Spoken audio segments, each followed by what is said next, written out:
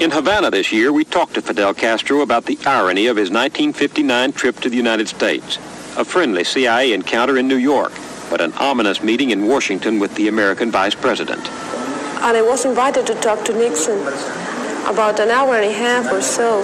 And I remember that he was interested about Cuba, and I explained the real objective needs Cuba had to operate a series of social changes.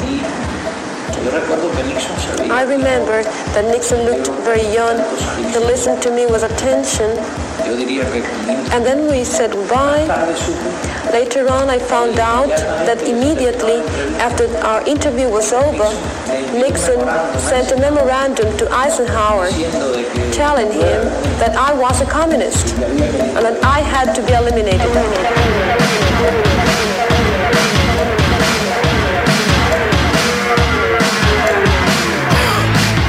Speak about this love sign. Speak about this love sign.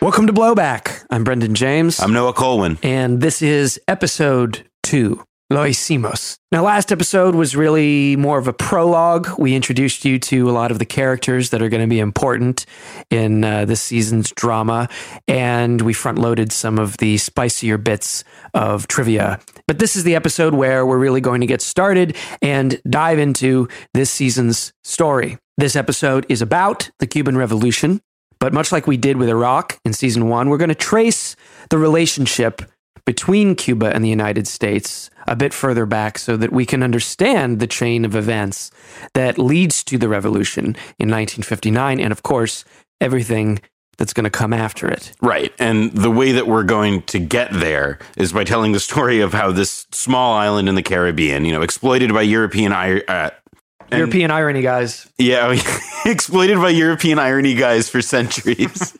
We're going to see the story of this small island in the Caribbean that's going to be exploited for the most part by Spain and then by the U.S., which after the Spanish-American War leaves behind this neo-colony of its own in Cuba, and how all of that is going to lead in a straight line to the rise of Fulgencio Batista, who ran Cuba until he was deposed by the Cuban rebels in the end of the 50s. He's the first boss in this season. Yes, he's the first castle that we have to go into. Exactly. So we'll see how Batista's government, allied with the U.S., its military, its capitalists, and its mafia, how he ruled through a term called gangsterismo. We'll look at the resistance to this that simmers and starts to boil up in the years leading up to the revolution in the late 50s. And then, bam, we will see the revolution itself, which liberates the country and sets it on a collision course with the United States.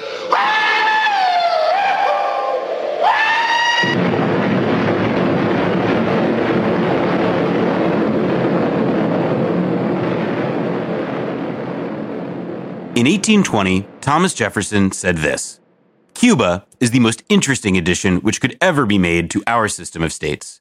The United States ought, at the first possible opportunity, to take Cuba." Here's something Stephen Douglas, U.S. Senator and Abraham Lincoln's one-time opponent for president, said in a speech in New Orleans in 1858. "It is our destiny to have Cuba, and it is folly to debate the question. It naturally belongs to the American continent."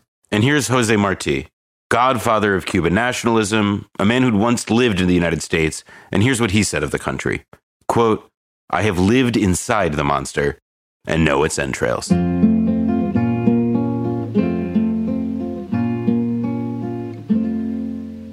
Before the dirty Yankee ever set his sights on Cuba, the island had fallen into the dominion of an older empire, Spain. The Spanish fully arrived in the 16th century, and much like we think of the history of the colonies in North America, the Spanish conquered and virtually wiped out the indigenous people, the Taíno and Guanayatebe inhabitants of the island. Recent scholarship actually shows their heritage was not completely wiped out, but this was not for lack of trying on the part of the Spaniards. And really, there's a whole deeper history of resistance to the Spanish colonizers by the indigenous people of Cuba at this time.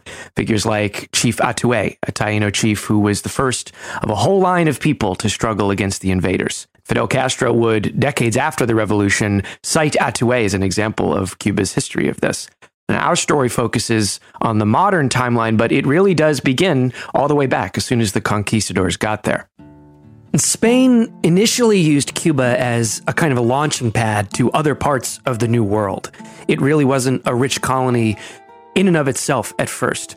But as the 18th century became the 19th century, French migrants started to pour into Cuba because they were fleeing the Haitian Revolution that was happening next door. And so these were members of the colonial upper crust of another imperial outpost. And these entrepreneurial guys turned Cuba into basically an agribusiness with huge plantations of slave labor supplied by the Atlantic slave trade. And Cuba would become, in the words of one historian, quote, the greatest slave importing colony in the history of the Spanish Empire.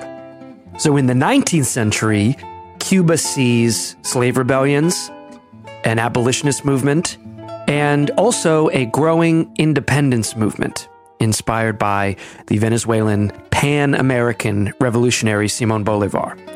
So by mid-century, there was this complex mingling of the independence movements and the abolitionist movements, but all of it created a real problem for the Spanish overlords who ended up having to put down a war for Cuban independence in the middle of the 19th century. Right. And by this point, we see the looming hand of the Yankee. Yes. The American empire, by this point, has been, fairly constricted to the North American continent. Yeah. And obviously, the U.S. stood to gain by supporting Spanish colonial independence movements. Yep. Because that meant that they were eliminating a rival European power from being able to influence the Western Hemisphere. So like we heard in those quotes earlier, American politicians were deeply interested in, acquiring Cuba by whatever means possible. In fact, in 1848, Americans offered $100 million to buy Cuba from Spain. So by the end of the 19th century, Spain still is holding on to Cuba, but the War of Independence and the struggles around it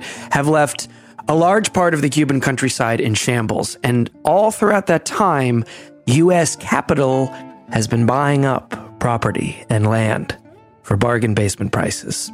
And so as the 19th century is wrapping up, the United States already has its claws inside of Cuba. They owned nickel, they owned iron, but most importantly, the money was pouring into sugar, do do do do do do.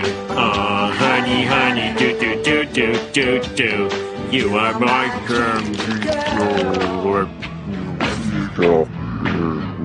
Well, let's talk sugar. Last season, we, of course, saw how the oil under Iraq's ground marked that country out for a century of exploitation by Western companies and the governments at their disposal. This season, we will see how Cuba's fertile soil and subtropical climate will be turned against its people by the one-crop sugar economy. 2/3 of Cuba's income comes from one crop, sugar. So sugarcane, originally got to the New World via Columbus. But fast forward to the 19th century where we are, and Spain is really pumping sugar out of this little island. Cuba would become the largest sugar exporter in the world. But what goes into making all that sugar? Many peasants must live for the entire year on money earned during the harvest season. Sugarcane gets chopped down and then ground and pressed or pounded to get all of the sugar juice out. And then you boil the sucrose, and when it evaporates, you get these, super saturated crystals. All of this required, especially back in the day, a deathly labor process, a hybrid of agricultural and industrial production that developed in these colonies like Cuba. So for months on end, workers would hack away in the cane lands on these 12-foot stalks, 2 inches thick. The sun's beating down on you. Take that chopped up cane to the mills, and then workers there would have to feed stalks into these grinders to get the juice out. And very often, you would catch your arm in one of the rollers of the grinders, and there were axes that were around the mill for easy access if this happened, and you just hack off the arm, save the product, save the machinery. So at every stage, this was a rather intense twisting and turning of the human body, performed first by slaves and then a more modern agrarian proletariat. So that a pure and perfect product of uniform quality can be produced at the minimum cost to the consumer. All in all, development of the sugar industry in colonies like Cuba became a key part in the development of capitalism as a whole. And we know how this story goes. You know, a colony produces staple commodities, they get sent back to Europe, sold for the benefit of European businesses. Meanwhile, nothing of any real benefit is given back to the colony. And what's more, we're going to see that Cuba's sugar economy, control over it, rights to it, will be a key tool in America's plan to run Cuba. And so by 1895, the Cubans, after, centuries of immiseration and performing this kind of backbreaking labor, rise up against the Spanish once again. And this was the moment, sort of the coming out party for Jose Marti, who, as he had said, had been, quote, living inside the beast, inside the U.S., and alongside two other generals, he fought and died in the push to liberate Cuba against Spain. And the war in which he died, I think, probably provides the best evidence for that, given the insane brutality that the Spanish resorted to as they kind of realized that their days were numbered. Right. They started putting civilians into concentration camps, which is actually, it is from this time that the phrase concentration camps comes. Yeah. And, many people starved to death in Cuba. This was, Fidel later called this something like the Vietnam of the 19th century. So this final war for Cuban independence against Spain kicks off in 1895. But just 3 years later, it's in a stalemate, basically. And that is when a third party enters the ring. No rival empire was more interested in Spain's demise than the US of A. As we've talked about, they've been buying up their land. They've been thirsty for Cuba for a long time, either by conquest or purchase. And actually, the dream of American annexation of Cuba was shared by many in the white Cuban upper class, including one exile whose cousin was the guy who came up with the phrase, manifest destiny.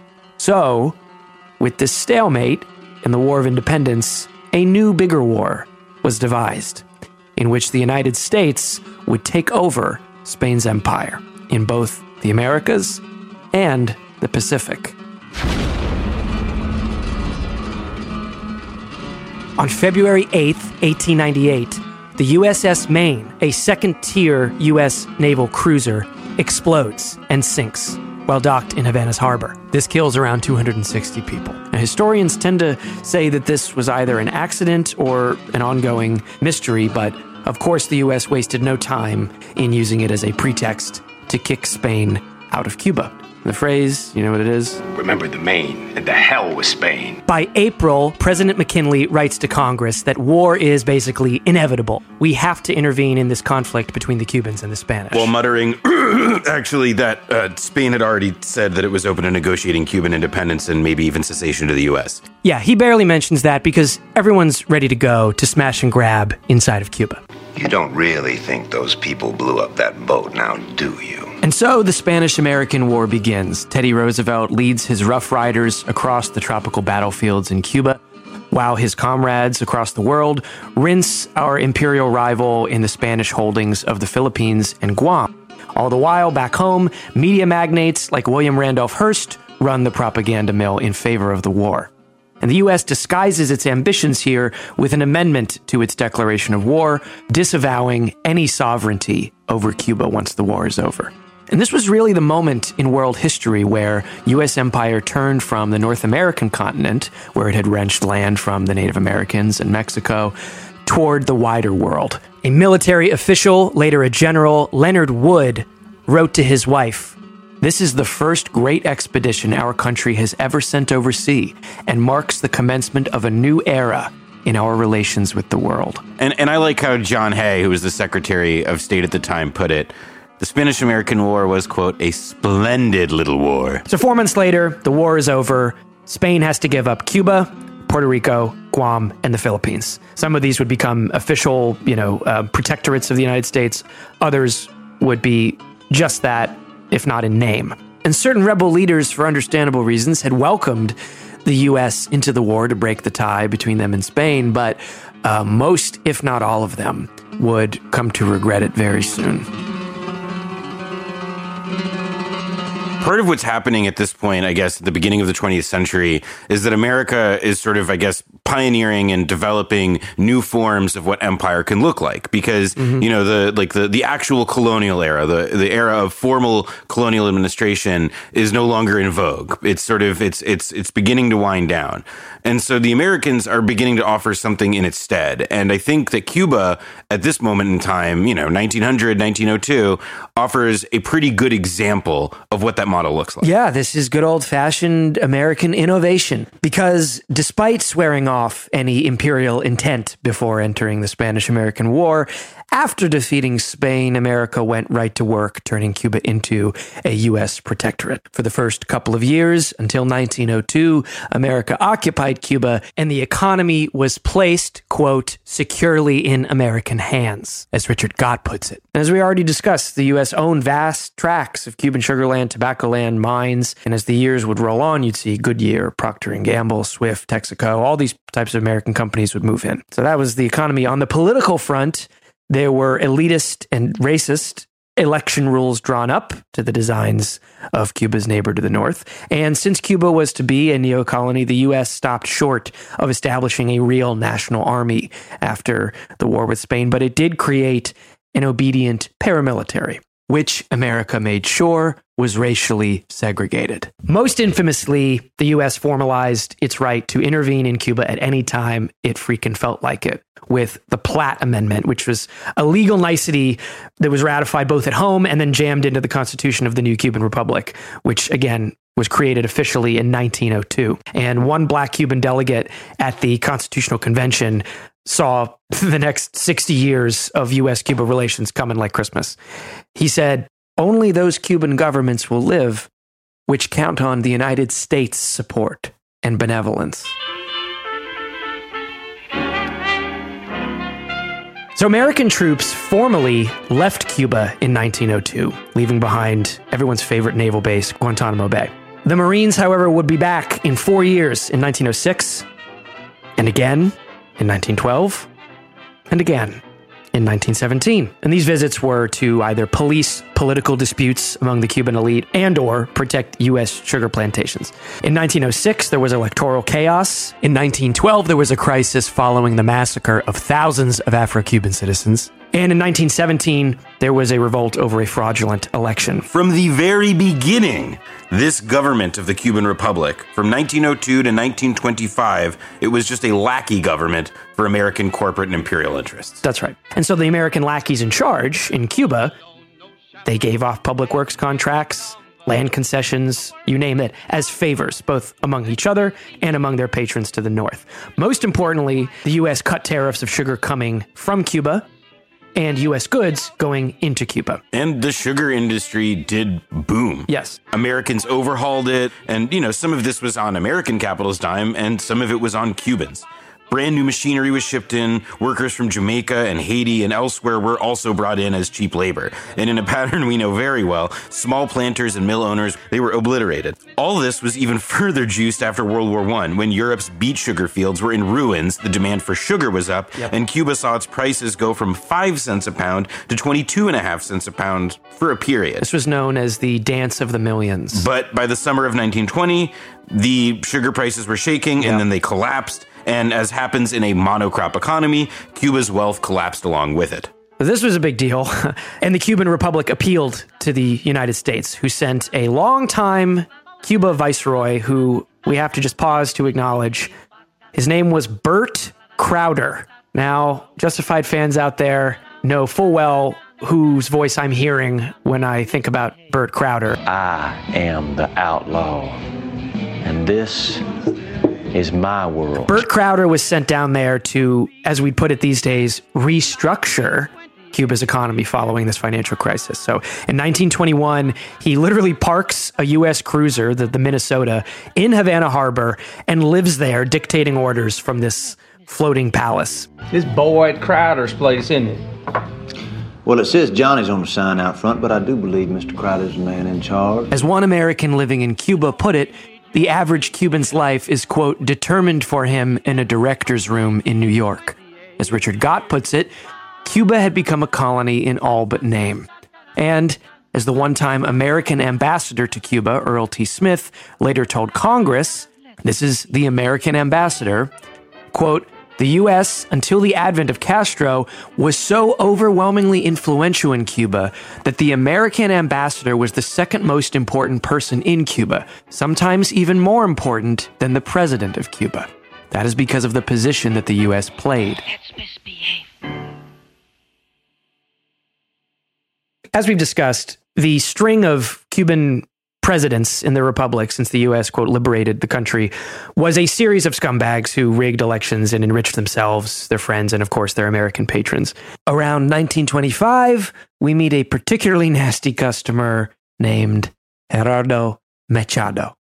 Machado established, quote, "a business-like administration, especially devoted to the business class of Cuba," according to journalist Robert Tabor. When Machado visited the U.S. in 1927, the New York Times reported that a J.P. Morgan banker expressed hope that the Cuban people will find some way to keep Machado in power indefinitely. Yeah, Wall Street loved him, but back home, he was just your classic image of a tin pot dictator. Throughout the 20s and the early 30s, he cracked down on labor leaders, student protesters, and, well, of course, the burgeoning Cuban Communist Party.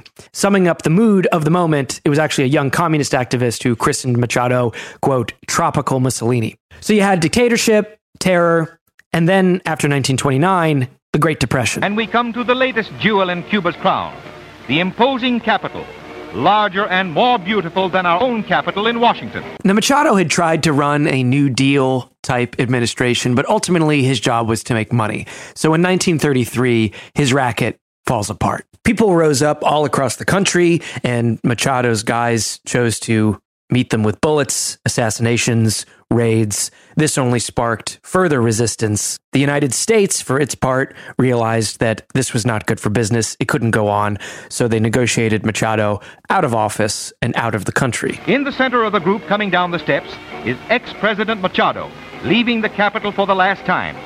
In the armored car you see, he was rushed to the airport, whence he flew into exile forever. And after a brief period of post-Machado chaos, in which thousands of Machadoites were lynched, one army stenographer stepped up to lead Cuba, leading what was called a sergeant's revolt of non-commissioned officers in a coup d'etat. Here he is. This is who we've been waiting for.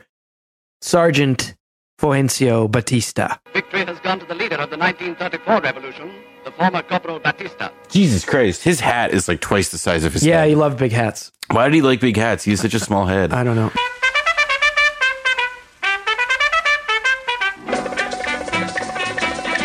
A self-made man, son of a sugar worker, Batista was the classic image of a pragmatic, businesslike caudillo, or strongman. As one historian put it, quote, "As a non-ideologue head of state, Batista did not wish to propel Cuban society in any particular direction.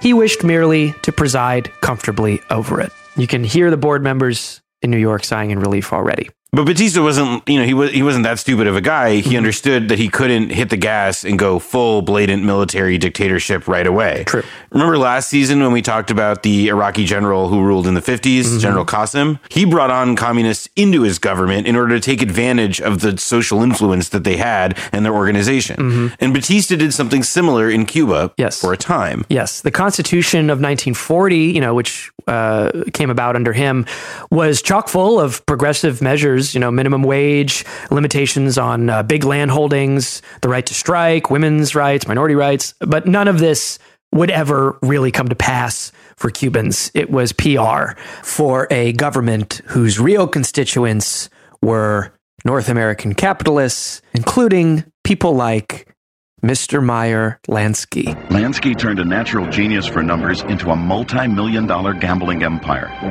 High rollers made and lost fortunes at his casino tables. The Batista era was really the golden age of gangsterismo, rule by gangsters. Batista would generate wealth not through a radical new development of Cuba's economy, but through investment from American businessmen on both sides of the law. I mean, Meyer Lansky, probably the most notorious Jewish mobster in American history, he was one example of somebody who, took to free enterprise in Cuba. In exchange for a free hand in Havana, guys like Lansky would build, as the historian Jack Calhoun puts it, quote, a colony of casinos, hotels, and nightclubs in Cuba.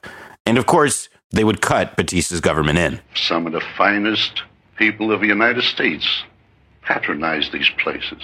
Also, your big charity balls were held there. Havana in particular was like a free zone for gambling, drugs, all the vices that these guys were peddling. And the beauty of Cuba and its music and its culture, Afro-Cuban music in particular, was sort of utilized by the gangsters to form a picture of this paradise and entice tourists and gamblers to come to their tropical vice city. And Lansky was joined in Havana by criminal luminaries such as Lucky Luciano, who was the most powerful head of the New York mob's 5 families. Yeah, the thing with Luciano was he was not only looking to get in the regular gambling and numbers stuff in Cuba, but was apparently, according, we like to take federal sources for what they're worth, but the head of the U.S. Bureau of Narcotics, which was wiretapping Luciano, claimed that Cuba was, quote, to be made the center of all international narcotics operations. Luciano had already become friendly with a number of the high Cuban officials through the lavish use of expensive gifts. So he wanted to turn it into a heroin juncture for his empire. So Luciano actually lived in Cuba for a time in the Hotel Nacional after World War II. And during the war, Luciano was working with the American Office of Naval Intelligence. Yes, supposedly to protect the harbors, but really, there's a whole other story there. Yeah, there is government working with the mafia. Yeah, and there's this fabled Havana Conference, which is, this council of doom of all the mafia bosses in the Western Hemisphere that is said to have taken place at the Hotel Nacional in 1946. These are wonderful things that we've achieved in Havana, and there's no limit to where we can go from here. This kind of government knows how to help business, to encourage it. In fact, gangsterismo blossomed even when Batista took a sabbatical from ruling Cuba in 1944. He took a break, moved to Daytona Beach in Florida.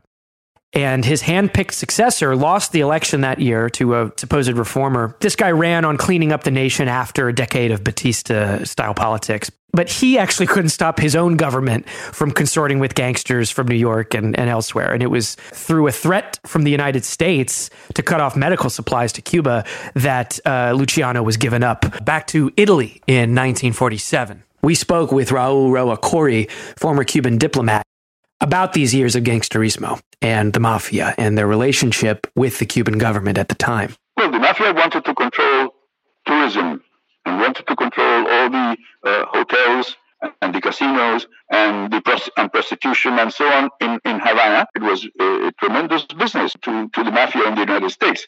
The allies of Batista, because they supported his dictatorship, and in this sense, they became part of the structure which existed, the power structure which existed under Batista. Here is Rafael Hernandez, editor of the Cuban magazine Temas, talking about the ways that gangsterismo was a very basic way to control politics on the island. Well, I would say that not only foreign gangsters, but national gangsters were very much associated. The 1940s politics, Cuban politics, was very violent. Guns and gangs were very common in all those years. The Cuban governments became very corrupt. We had democratic elections, but we had a lot of corruption. Corruption associated with the use of power to make money, but also with the use of gangster groups to divide and control politics.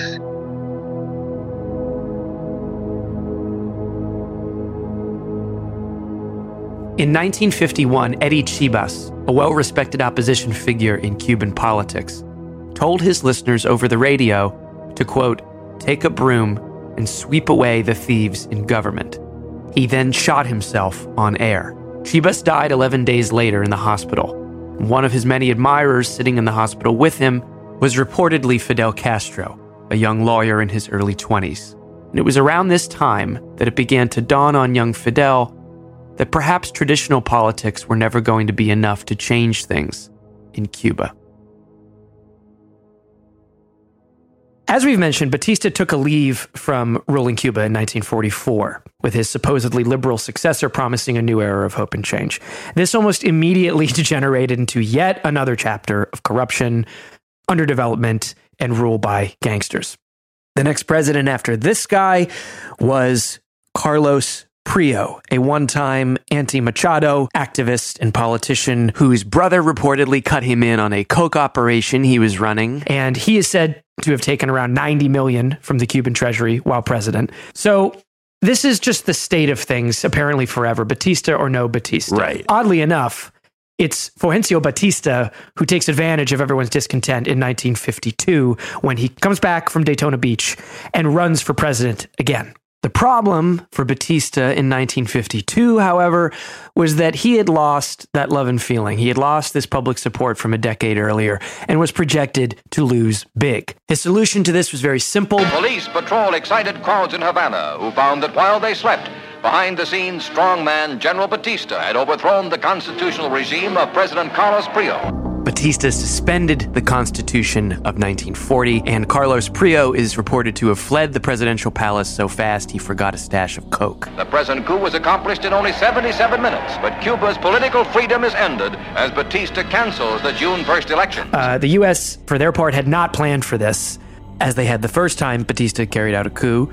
But after Batista assured the United States and Secretary of State Dean Acheson that Cuba would be safe for private capital and dangerous for communists, the United States recognized his new government. Right. Batista says he is a friend of the people as his soldiers patrol the streets to establish what he calls disciplined democracy. Batista outlawed the Communist Party, broke off diplomatic relations with the Soviet Union in a move that, the U.S. was enforcing Latin American countries, all over the hemisphere to do the exact same thing. Yes, and if you were a really good boy, you would even get a very special visit from Vice President Richard Nixon, who in 1955 visited Batista, toasted him, compared him to Abraham Lincoln, and then urged him to actually crack down even harder on the left inside of Cuba. A couple months later, Allen Dulles, head of the CIA, swings by, instructing Batista in setting up the Bureau for Repression of Communist Activities. In 1953, not long after Batista took over, U.S. military aid to Cuba was around $400,000 a year. By 1958, it will have shot up to $3 million a year. American domination of the economy, of course, was left alone. Here's a snippet from the U.S. Department of Commerce itself in 1956. Quote, "The only foreign investments of importance are those of the United States." Things were stated just as plainly by the Undersecretary of State in a memo to Eisenhower. Quote, "Batista outlawed communism in Cuba in 1953. He favored American investments in Cuba, and this country generally found bilateral relations with Cuba more satisfactory while Batista was in power." Batista also went about fixing things up with the mafia. His successors, after he had left for Florida in 1944, had gotten really sloppy. There had been no new hotels built since his first turn as leader, and Havana was losing its reputation as party city to Mexico's Acapulco. The FBI reported that Batista had asked Meyer Lansky to send an influx of his men to Cuba to, quote, operate gambling. The sergeant president passed a hotel law, which then turned the entire industry into an ATM. By the late 1950s, on the eve of the revolution, 300,000 tourists would come to Cuba each year, generating, mucho revenue for the mafia and for Batista. Wise guys from all over. New York, Jersey, Philly, Chicago, Florida. You could find people from all over in Cuba. Meyer Lansky set up the crown jewel of his empire there, the Hotel Riviera, half of which was subsidized by Cuban banks. The other half came from mob associates. And this is a business enterprise which has been set up and run by the same racketeers who shared hard-earned Cuban pesos and American dollars with a number of Cuba's government officials for the privilege of providing such services to the vacationing public. Even higher up in the mafia chain was Santo Traficante Jr., a Florida mob boss who controlled his own kingdom of casinos and nightclubs, the biggest and baddest being the Tropicana, but he also owned the San Suchi nightclub, the Hotel Capri, and the Salon Rojo casino. Many a Batista crony had a stake in or worked at these joints, and they were crawling with wise guys straight out of central casting. Yes, in fact, one such guy was Johnny Rosselli. Rosselli managed the San Suchi nightclub in Havana, and represented the interests of American gangsters such as Sam Giancana, a Chicago capo. Rosselli was reportedly friendly with Fulgencio Batista and would soon be very friendly with the CIA.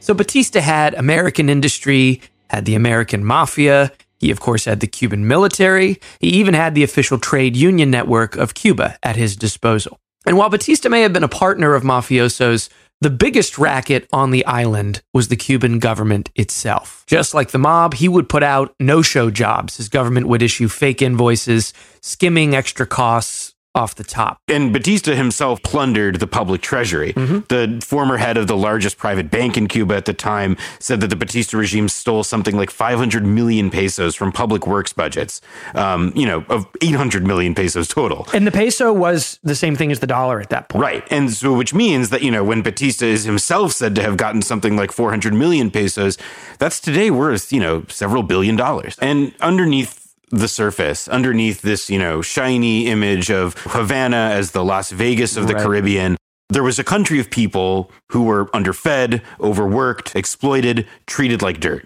A speech given in 1953 does a good job of summing up the lives of ordinary Cubans. 85% of the small farmers in Cuba pay rent and live under constant threat of being evicted from the land they till. More than half of our most productive land is in the hands of foreigners. We export sugar to import candy. We export hides to import shoes. We export iron to import plows. 400,000 families in the countryside and in the cities lived cramped in huts and tenements without even the minimum sanitary requirements. 2,800,000 of our rural and suburban population lack electricity. If the state proposes the lowering of rents, landlords threaten to freeze all construction.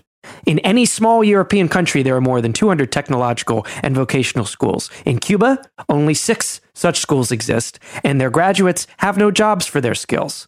The little rural schoolhouses are attended by a mere half of the school-aged children, barefooted, half-naked, and undernourished. 90% of the children in the countryside are consumed by parasites, which filter through their bare feet from the ground they walk on.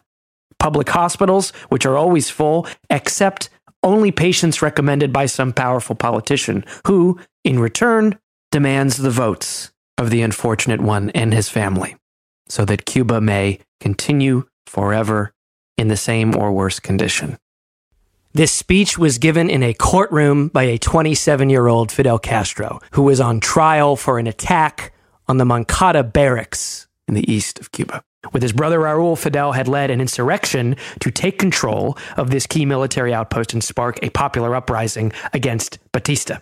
But this failed, and Fidel and his comrades, those who were not shot by the military, were put on trial. Up until this point, Fidel had balanced a streak for adventurism with more traditional liberal politics. He was one of 7 children of a well-to-do cane grower, and his father sent him away at a young age, so he grew up in a series of boarding schools and Jesuit academies. He was an insatiable reader as a kid, but he tended to enjoy sports more than going to class. As he grew into a young man, he was a mainstay at every kind of protest in and outside of Cuba, against police violence. One of his socialist friends was assassinated, against inequality, against corruption. Fidel navigated a world of activism, organizing, and, in the Cuba we've been describing that he grew up in, political violence. Fidel was reported to pack heat while on campus as a young organizer. In 1947, he had his first brush with real revolutionary action, an aborted plot to overthrow Dominican dictator Rafael Trujillo. Now, eventually, Fidel goes for a law degree at the University of Havana, where, ever the activist, he organizes a discrimination committee to stop black students from being barred from sports teams. Once a lawyer, he defends primarily workers, poor farmers, political prisoners, the socially outcast. And at 6'3", he cuts that figure of a larger-than-life, man of the people. He marries a rich girl, Mirta Diaz-Balart, whose parents find him to be a scruffy ne'er-do-well who associates with too much riffraff and never pays his bills.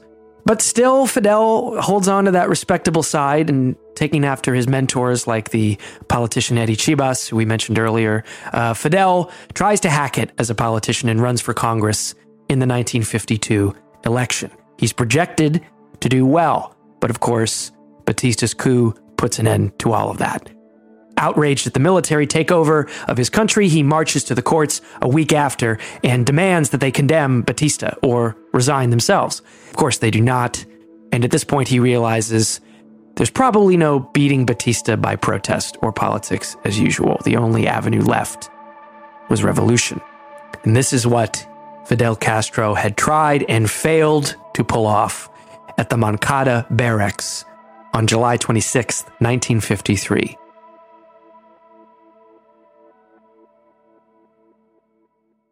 After this attack on the Moncada barracks in 1953, the authorities were looking to arrest Castro. At least that's what they told the public. In fact, marching orders were to shoot him on sight. So when Fidel was eventually captured, it took one Lieutenant Sarria to end up saving Fidel's life. He whispered to Castro, "Don't say your name," so that he wouldn't be killed by soldiers in the moment, and at least turned over to the law in one piece. A couple months later, at a courthouse in Santiago, 122 prisoners, those who hadn't been murdered already, were brought to trial for the assault on Moncada barracks. Soldiers with machine guns posted up for 6 miles leading to the courthouse, and all the prisoners were brought in buses, except Fidel. He was transported there in a jeep, handcuffed, escorted by heavily armed soldiers on every side. He then defended himself with that speech that we quoted from earlier, in which he spoke for the 700,000 Cubans without work, the 500,000 farm laborers inhabiting miserable shacks, the 400,000 industrial laborers whose retirement funds have been embezzled. Yeah, and he proposed a revolutionary program. This is from his speech. A revolutionary government with the backing of the people and the respect of the nation, after cleansing the various institutions of all venal and corrupt officials, would proceed to immediately industrialize the country and solve the land problem. Despite his skills in the courtroom, Fidel and his brother and co-conspirator Raul were sentenced to 15 years in prison. But luckily for them, at this point, the attack on the Moncada barracks had made folk heroes out of the men and women who participated. Right, and they had come to become the faces of what was called the July 26th movement. Exactly, and so through this kind of popular pressure, Fidel and company were actually released in 1955. So the Castro brothers get out, but they are under round-the-clock surveillance. They have no way of actually pursuing their cause, let alone challenging Batista in any real way. So they slip out of the country to Mexico. They leave behind them in Cuba an underground of July 26th revolutionaries in the towns and the cities. But in Mexico, the Castro brothers will be setting up the military wing of the revolution. Commander Castro, why are you leading a revolution? I am leading a revolution because the legal government of my country was overthrown by the army led by Batista. Now, when they got to Mexico, Fidel and Raul recruited a small group, only those who they felt were truly ready to die in the muck, taking the fight back to Batista. They trained and collected funds. Batista actually had spies in Mexico. In fact, they were arrested several times by Mexican police paid off by the dictatorship and had to start from scratch. The Fidelistas' training in Mexico was run by a Colonel Alberto Bayo, a veteran of the Spanish Civil War in the 1930s, and Fidel soon met Bayo's top student, a young doctor from Argentina who had lived in Guatemala during the CIA's overthrow of Jacobo Arbenz. A professional communist from the Argentine named Ernesto Che Guevara joins Castro. He worked with the Reds there and in Guatemala. He met Castro in Mexico City and is an expert in guerrilla tactics. So by late November 1956, after a year of training and plotting their guerrilla campaign, a troop of 82 men, lugging guns, ammo, medicine, and food, all cram into a dilapidated yacht called the Grandma, set for a landing near Santiago in the east of Cuba. Now, this was the plan. On November 30th, the Grandma was supposed to land and connect with a comrade bringing vehicles, men, and other material. They would then motor up the coast and connect with even more rebels and attack the army at Manzanillo. Rebels across the island would then create diversions in cities with bombings and other general unrest. After taking the army outpost at Manzanillo, the Fidelistas would now be riding high with, confiscated arms and ammo, and Fidel would, go up to the hills of the Sierra Maestra, a mountainous base in the southeastern tip of the island, and he would call for a general strike and watch the people topple Batista. None of this happened. The Grandma landing was a disaster. For one thing, the yacht was a jalopy. It was only supposed to hold about 8 crew members, and of course this was a gang of 82 men, not to mention their backpacks, their guns, their ammo, supplies. One guy fell overboard. They didn't even make it to their destination until December 2nd, at which point several of the diversionary uprisings had already happened. When they finally did get there, the bottom of the ship hit seabed, which forced them to wade through the swamp between them and the shore. Everyone had to leave their heavy ammo behind, as well as food and medicine. When they finally got ashore, they didn't have a good idea of where they were, and the morning light was starting to approach, so Batista's aircraft were whizzing overhead, and the army was already headed their way to put them out of their misery. Fidel orders his recruits to split up and make a break for the Sierra Maestra. Che, still serving mainly as a medic in these early days, writes this in his reminiscences on the Cuban Revolution. Almost the entire troop was suffering open blisters on their feet. Eating our meager rations, half a sausage and 2 crackers, we heard a shot. Within seconds, a hail of bullets. At least that's how it seemed to us, this being our baptism of fire. They descended on our group of 82 men. I felt a sharp blow to my chest and a wound in my neck. I thought for certain I was dead. Despite the intense pain, I dragged myself into the cane field. Such was the beginning of forging what would become the rebel army. This was the ambush at Alegro del Pio. The rebels who escaped went on, starving and thirsty, eating snakes and cactus for breakfast and drawing water from stones and hounded by mosquitoes every minute. By the time the rebels reached safety in the Sierra Maestra in the south of the island, only a dozen of the original 82 men were left. And the story goes that when this small band of rebels regrouped, Fidel asked, "Do we still have some rifles?" Someone said, "Yeah, we got a couple." And Fidel says something like, "Well, now we have won the war." In December 1956, Castro and a handful of followers slipped back into Cuba from a base in Mexico. He has pledged to overthrow the tyrant Batista or die. Castro sets up rebel headquarters in the rugged Sierra Maestra Mountains of Oriente province. 12 hungry men against a modern army of 40,000. 1957 would be the first year of guerrilla war in Cuba.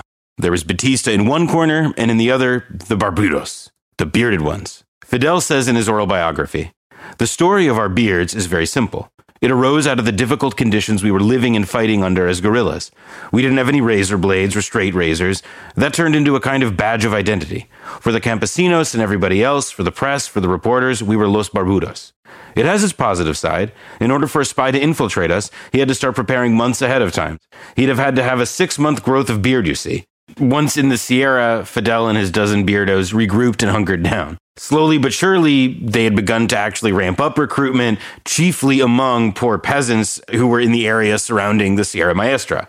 And by the May of 1957, Che writes, quote, "We were making contacts, exploring new regions, and spreading the revolutionary flame and the legend of our Barbudos across the Sierra Maestra. The new spirit was communicated far and wide. Peasants came to greet us without so much fear, and we also feared them less." Now, there were several reasons why the Fidelistas were starting to see such a successful comeback after the disastrous landing. One is they were in the Oriente. This is the eastern part of Cuba. Particularly, they're in the south, in the Sierra Maestra. This is home to mostly landless, rural workers who outnumber the hated owners and tenants who they work for 3-1.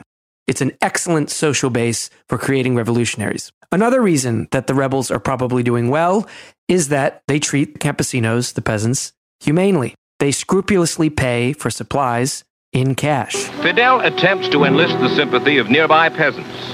His rebels set up schools in Cuba's backcountry and teach the peasants to read and write.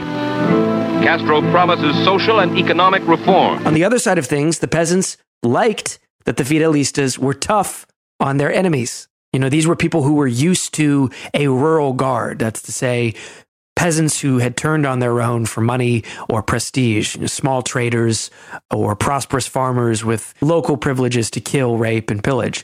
These rebels, on the other hand, seemed to genuinely practice a code of justice. And it was a harsh code of justice. There was execution of traitors, of bandits, of rapists. This was the kind of stuff that certain American magazines would soon be reporting on somewhat breathlessly.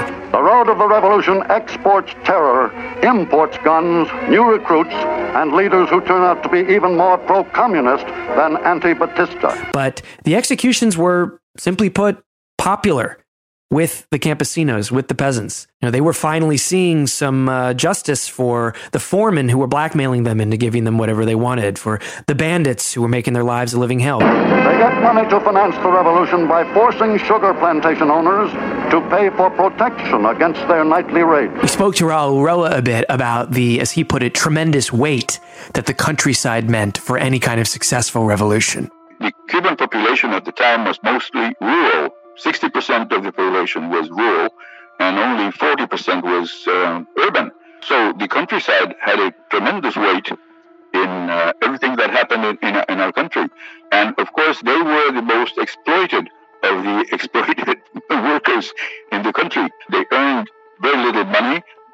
Sugar cane cutters, for example, earned 25 cents a day or something like that. They earned nothing, and this was only for a small season, and therefore they went out of work at the time, and they had to live however they could. So this was the situation in the countryside was terrible, and therefore that is why Fidel always thought that taking to the mountains and fighting with the peasants would be a great support for the revolutionary movement, which it was, because as you know, the rebel army was constituted around 85 or 90% were peasants.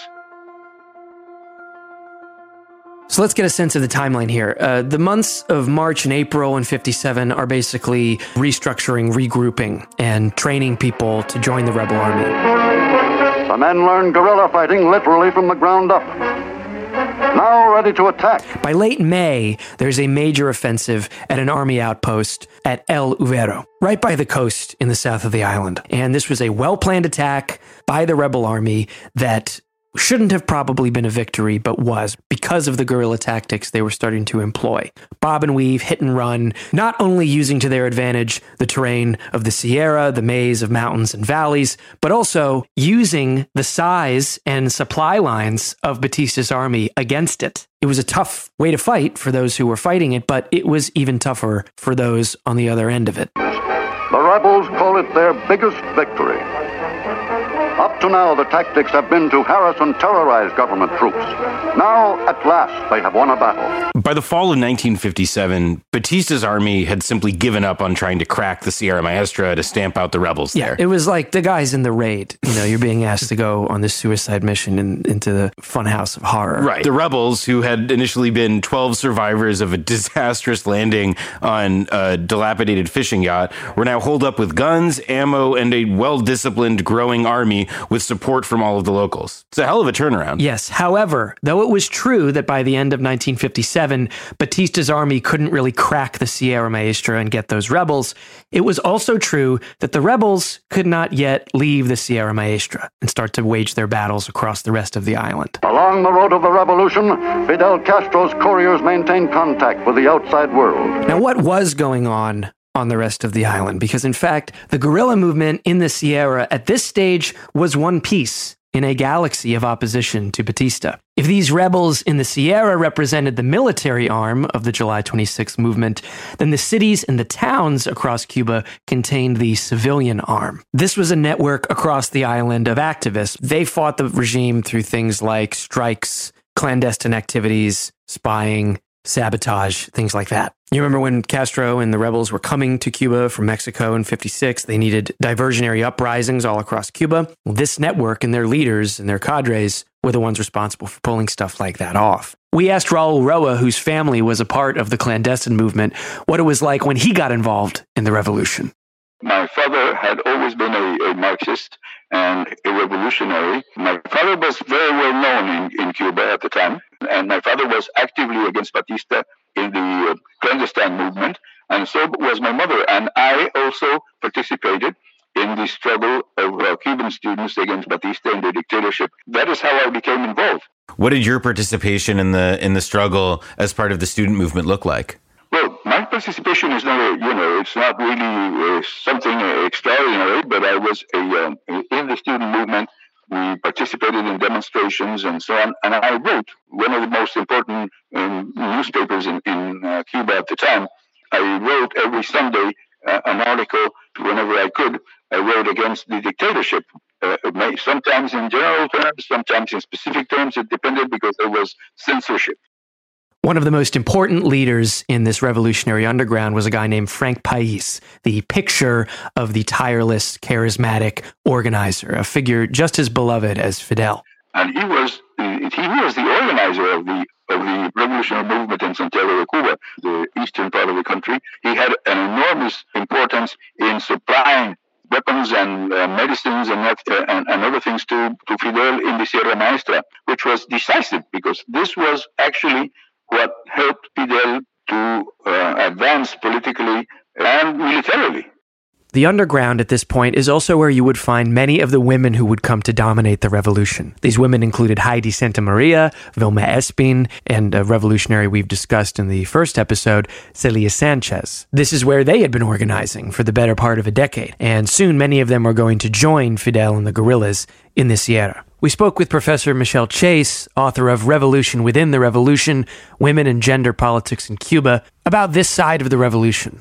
So there were women in the urban underground who collaborated with some of the major revolutionary organizations like Fidel Castro's organization, the 26th of July, and others. And they did everything from transporting weapons and ammunition, purchasing weapons and ammunition. Some of them traveled to other countries to purchase and bring back weapons and ammunition. They played a big role in producing propaganda, like pamphlets and flyers and stuff like that. They were the ones who really drafted that stuff, printed it, stored it, circulated it, right? There were a lot of women involved. They also did other stuff like they collected information. There was a lot of women telephone operators in the 1950s, like in Santiago, for example, who collaborated with the movement, and they would eavesdrop on, police and army generals and just kind of try to figure out who had been identified or where a bust might occur, and then try to get that information out. They operated safe houses, right, for men who were underground, who had been burned, identified by the police, and needed either to travel up to the Sierra, to the rebel army, or just hide and try to get into an embassy and seek refuge somewhere. They visited prisoners. A lot of times men would be caught, thrown in prison, men who belonged to the revolutionary movement.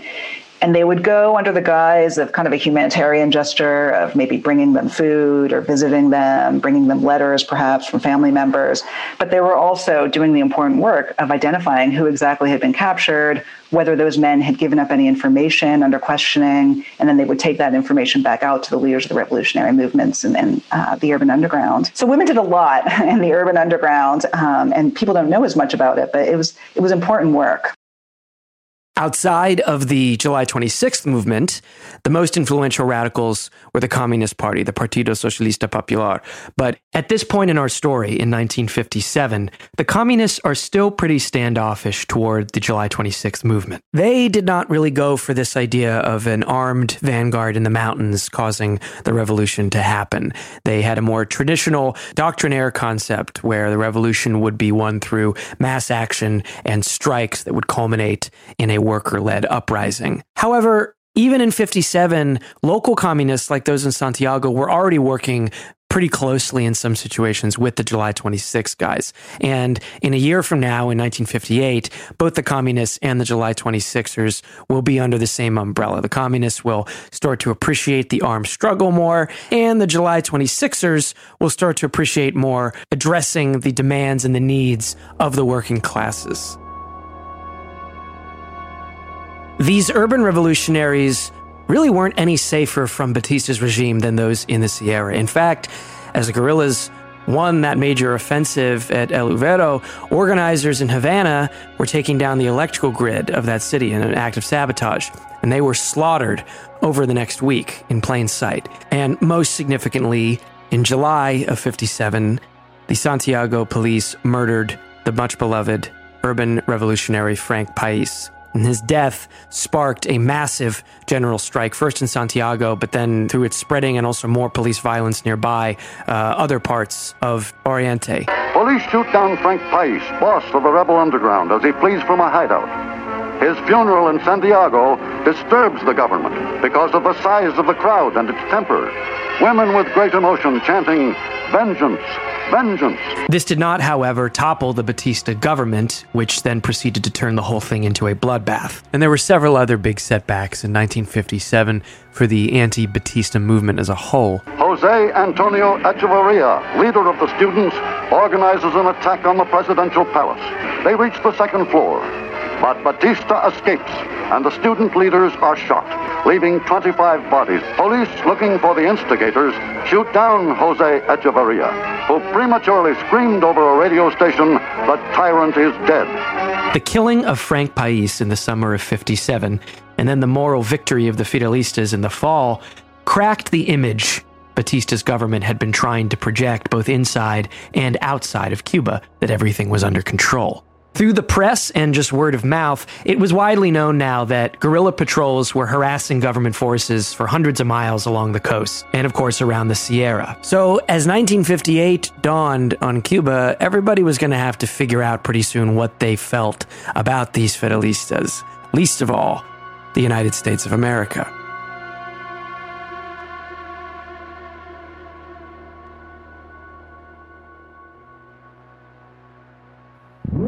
In Venezuela, the news concerns the Vice President of the United States and his wife, arriving by plane at Caracas to conclude a tour of South America. In a visit to Caracas, Venezuela in 1958, Vice President Richard Nixon's car was spat upon, hit with rocks, attacked, you name it. He was on a tour of Latin America, and he'd made it through nearby countries with tolerable protests, but this was a genuine brush with danger.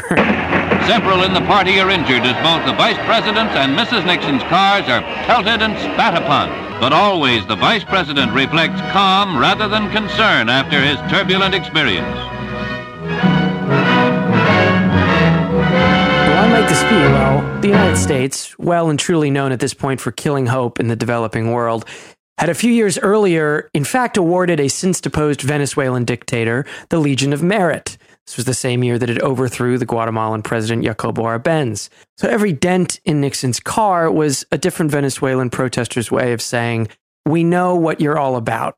Upon learning of this attack on Vice President Nixon's motorcade, Admiral Arleigh Burke prepared to stage an airlift of troops from Guantanamo Bay in Cuba and send a fleet of ships toward Venezuela for good measure in a mission dubbed Operation Poor Richard.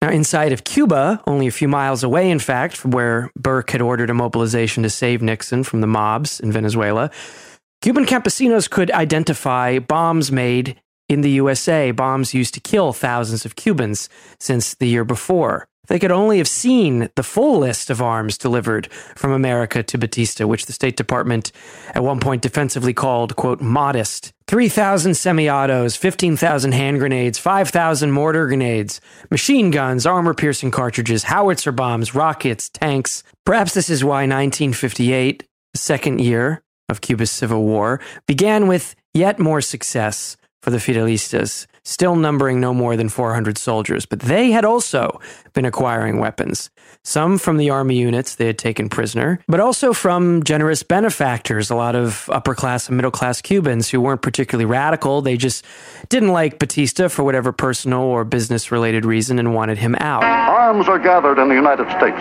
whose policy of non-intervention makes this illegal. Some are confiscated. By devious means, some arms get to Cuba and are stored. Others were adventurous mercenaries, and some were just opportunists, like some of the mob-connected characters we've been talking about, and basically hedging their bets, supporting the rebels in case they won and favors could be cashed in later. Also, in the meantime, why not make a buck selling them some guns?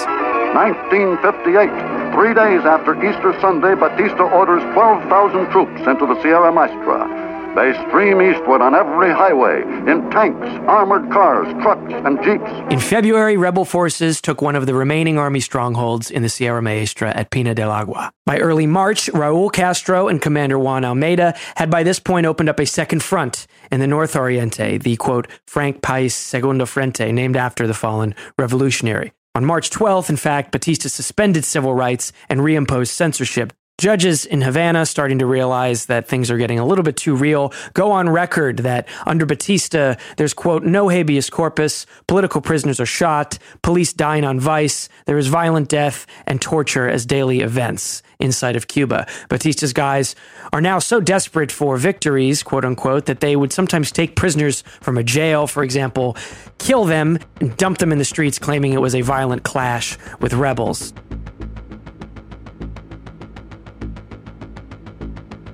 What happened next seemed to put everything in jeopardy. For months, a general strike to cripple and then topple the government had been discussed at the highest levels of the July 26th movement. This was a key factor in the fall of Machado in 1933, and it was of course consistent with the principles and idea of the movement. Was it strategically valid, however? Fidel Castro did not think so. Put simply, in Cuba, he did not believe the cities could be won until the countryside was won. Yeah, and if the strike did not topple Batista, the dictator would perceive a key moment to reverse the rebels' momentum and crack down as hard and fast as possible. Fidel and his camp, however, were essentially outvoted, and he supported his comrade's decision. He announced in a rebel radio broadcast from the Sierra the weakness of the Batista regime and the need soon for a general strike. The government would be prepared. The rebels fight their way across the open plaza against murderous gunfire. The general strike was launched on April 9th, 1958. It failed. Batista wasted no time, not only humiliating the revolutionaries and crushing morale, but unleashing a wave of retaliatory terror. He had finally gotten a break and prepared a desperate and therefore all the more deadly campaign to truly puncture the rebel army and stamp it out for good. Che writes, "Morale fell so much that the enemy army considered it opportune to offer pardons and prepared some leaflets dropped into rebel zones. They published photos of people who had turned themselves in, some real, others not. It was clear that the counter-revolutionary wave was growing." In Havana, Batista invites the press to his palace.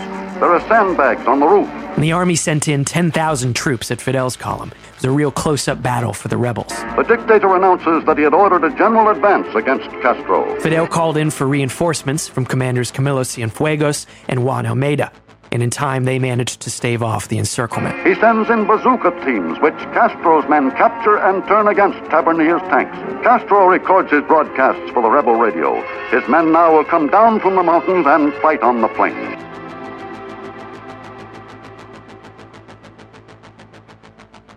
Then there was a high-level meeting among the revolutionary leadership. Those who had pursued the mistaken strategies during the general strike took their lumps. Those who were still opposed to working with the Communist Party were also overruled. The Communists now worked as one with the July 26th movement. Fidel was declared General Secretary of the National Committee, and so now all major decisions on strategy going forward in the Civil War would go through him.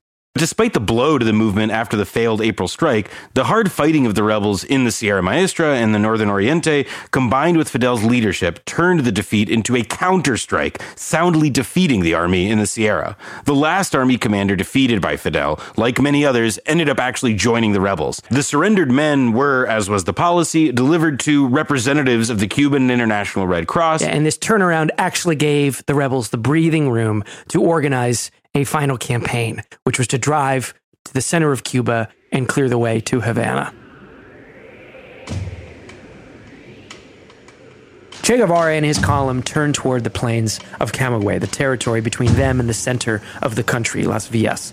This was not going to be, however, a cinematic march to a late summer victory. They are hit not only by brutal attacks from the army forces, but also by terrible hurricanes. Che had under 200 men, and their feet were so raw and swollen that they weren't actually even able to put on their boots at a certain point. I'll read again from Che's journal.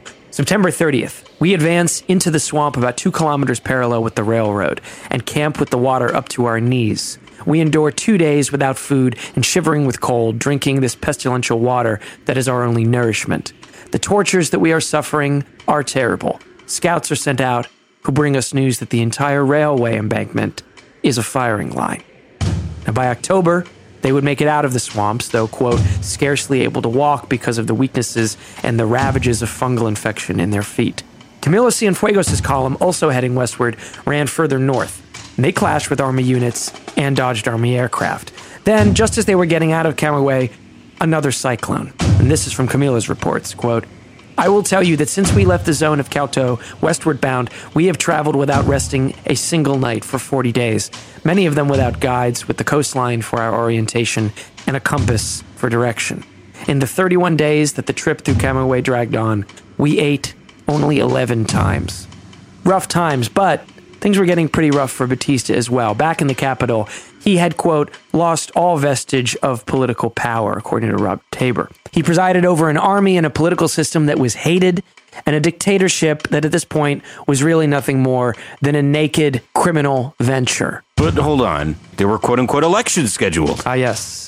These have been postponed and rescheduled a couple times. They finally happened in the fall. Not only were these elections Batista put on a fraud, they were also a failed fraud. You know, he subsidized the campaigns of a controlled opposition, but the ballot was basically ignored. Batista now had the main rebel force creeping up from the south, and the Fidelista insurrection cropping up elsewhere now, including all the way west at Pino del Rio. There were army strongholds separated across the island that were still holding some cities, but that was it. The rebels now controlled all of Oriente up to the very outskirts of the cities. The ripening cane fields, 3/4 of the entire Cuban sugar crop, were in Territorio Libre. Fidel is consolidating things in Santiago in the east. Camilo and Che, in the middle of the country at this point, make contact with each other and head toward the prize, Santa Clara. As things slip further and further from Fulgencio Batista's grasp, back in Washington, Ike Eisenhower was still trying to get arms to anybody but Fidel Castro, according to a State Department memo. At a national security meeting in late October, quote, the president inquired why Batista had apparently never really made a genuine effort to quash this rebellion. Eisenhower clearly had not really been paying attention. Allen Dulles informed him Batista had indeed tried, but he had failed. The State Department encouraged the CIA to try to block Fidel Castro's ascension to power, and Timothy Naftali and Jack Calhoun both write, on 2 occasions the CIA met with potential leaders of a new regime that would include neither Batista nor Fidel Castro. With Che soon advancing on Santa Clara, the Americans dispatch an ex-diplomat to try and persuade Batista to resign. Inside the presidential palace in mid-December, he is offered a deal. Hand over power to a, quote, caretaker government, which will then receive U.S. support. You return to your residence in exile in Daytona Beach. Everyone walks away a winner. No dice. Batista, the old sergeant, was in it to win it. Still, Eisenhower remained hopeful that a, quote, third force could end up on top in Cuba. But this is just wishful thinking at this point, because as his administration well knew, one official told the National Security Council that something like 95% of the Cuban population by this point was supporting Castro. I saw an interesting thing happen today. A rebel was being arrested by the military police, and rather than be taken alive, he exploded a grenade he had hidden in his jacket. He killed himself, and he took a captain of the command with him. Right, Johnny? Those rebels, they're lunatics. Maybe so. But it occurred to me, the soldiers are paid to fight. The rebels aren't. What does that tell you? They can win. Picture this. In late 1958, in Batista's Army HQ, his generals are plotting their movements on a big map of Cuba, this fancy toy with little lights that mark every military post still in play. Now, in late 58, one by one, the lights are going out. The only light left that matters is right in the middle of the island, Santa Clara. Guevara will now lead the troops against Santa Clara. Capturing many towns, they press on toward the provincial capital. Batista's chief of staff sends an armored train to Santa Clara. 400 soldiers, $1 million worth of ammo, 2 months worth of food. The train was, quote, a mobile fortress, shuttling up and down the railroad tracks to meet any threat. But it was also a steel trap for the soldiers shooting outward from inside. And by the same coin, once again, the bigger backup the government sent, the bigger reward for the rebels if they could take it. And Che wanted to take it. He had made it to Santa Clara, and it was game day. Che piles gasoline tank trucks on the track near the Capiro district, forcing the train to stop. Before the engineer can reverse and escape, the rebels blow up the tracks behind him. Then the bazookas start firing. Then dynamite. Then Molotov cocktails. And suddenly these soldiers who had been sent to Santa Clara in a modern war machine were now a bunch of assholes trapped in a giant tube of piping hot metal. They surrendered, placing $1 million worth of ammo in rebel hands. El Che Guevara va al frente de las tropas que atacan a Santa Clara. Toman muchos pueblos y se acercan a la capital de la provincia. Santa Clara was now a free fire zone. Regular civilians used their cars as barricades. Batista's Air Force strikes back. Women are manufacturing gasoline bombs. Even without air cover, Castro's men attack houses on the outskirts of Santa Clara. Everyday people are now trying to help the rebels figure out how to stick it to the army. As Christmas Day 1958 approaches, Che Guevara orders the final assault. December 29th, 1958, the rebels take Santa Clara's train station. Single file, Guevara's men enter the city. Next, they take the city's hotel. While the battle still rages, citizens wait to greet the revolutionary fighters. Then, the police headquarters.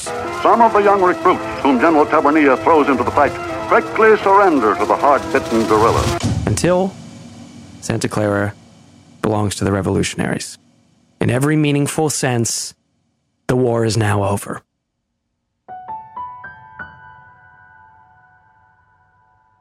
December 31st, 1958. Fulgencio Batista, one-time sergeant, still current president of Cuba, enjoys a New Year's Eve party with his family, friends, and advisors. They hear news that the revolutionary forces all over the island are rising against Batista. They ring in the new year by boarding several planes and fleeing Cuba for the nearby Dominican Republic. 5.5 years after the first Moncada attack, Batista sees the handwriting on the wall and flees the country. Batista had hoped to go back to his residence in Daytona Beach, but this was no longer an option after refusing a deal with the Americans to give up power earlier. He does, however, move $300 to $400 million into bank accounts in New York, Florida, and Switzerland.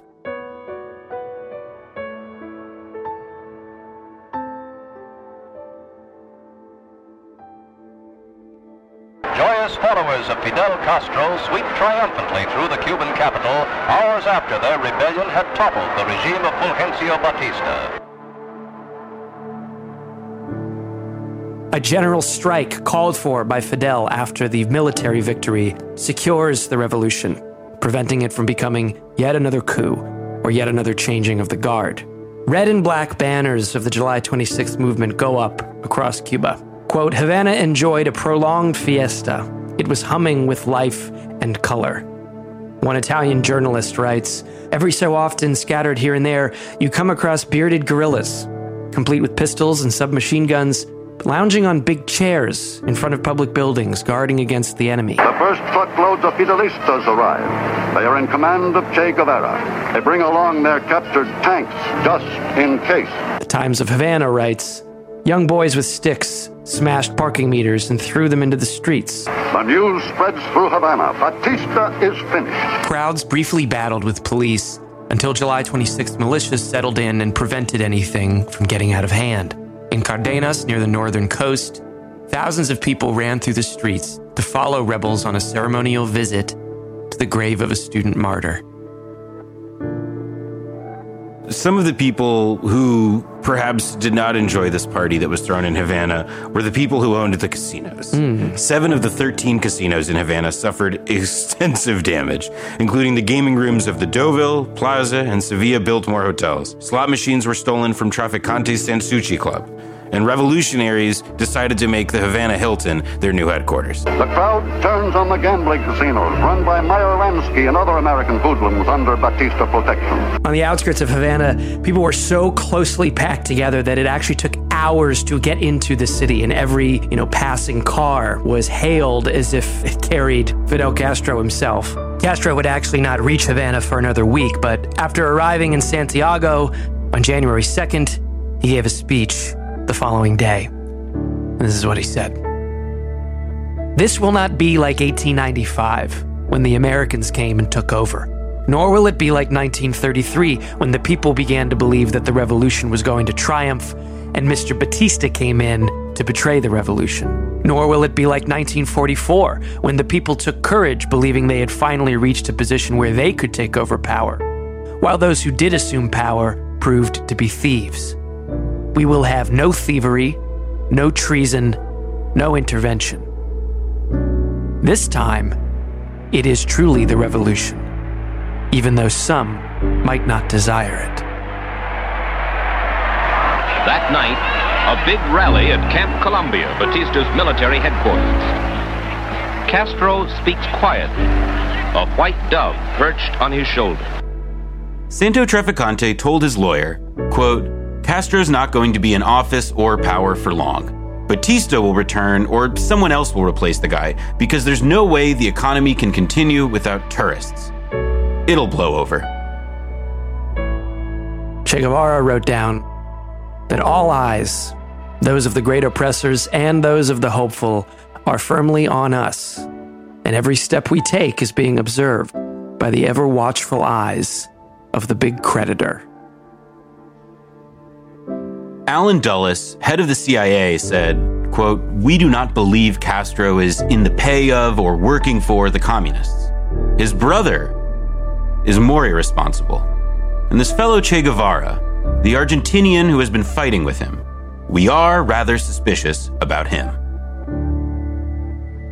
Camilo Cienfuegos simply stated what was obvious, yet unbelievable. We did it. Meyer Lansky also kept it simple. He contacted the FBI and said, the entire Cuban government will soon be communistic. And Meyer Lansky offered the U.S. government some help.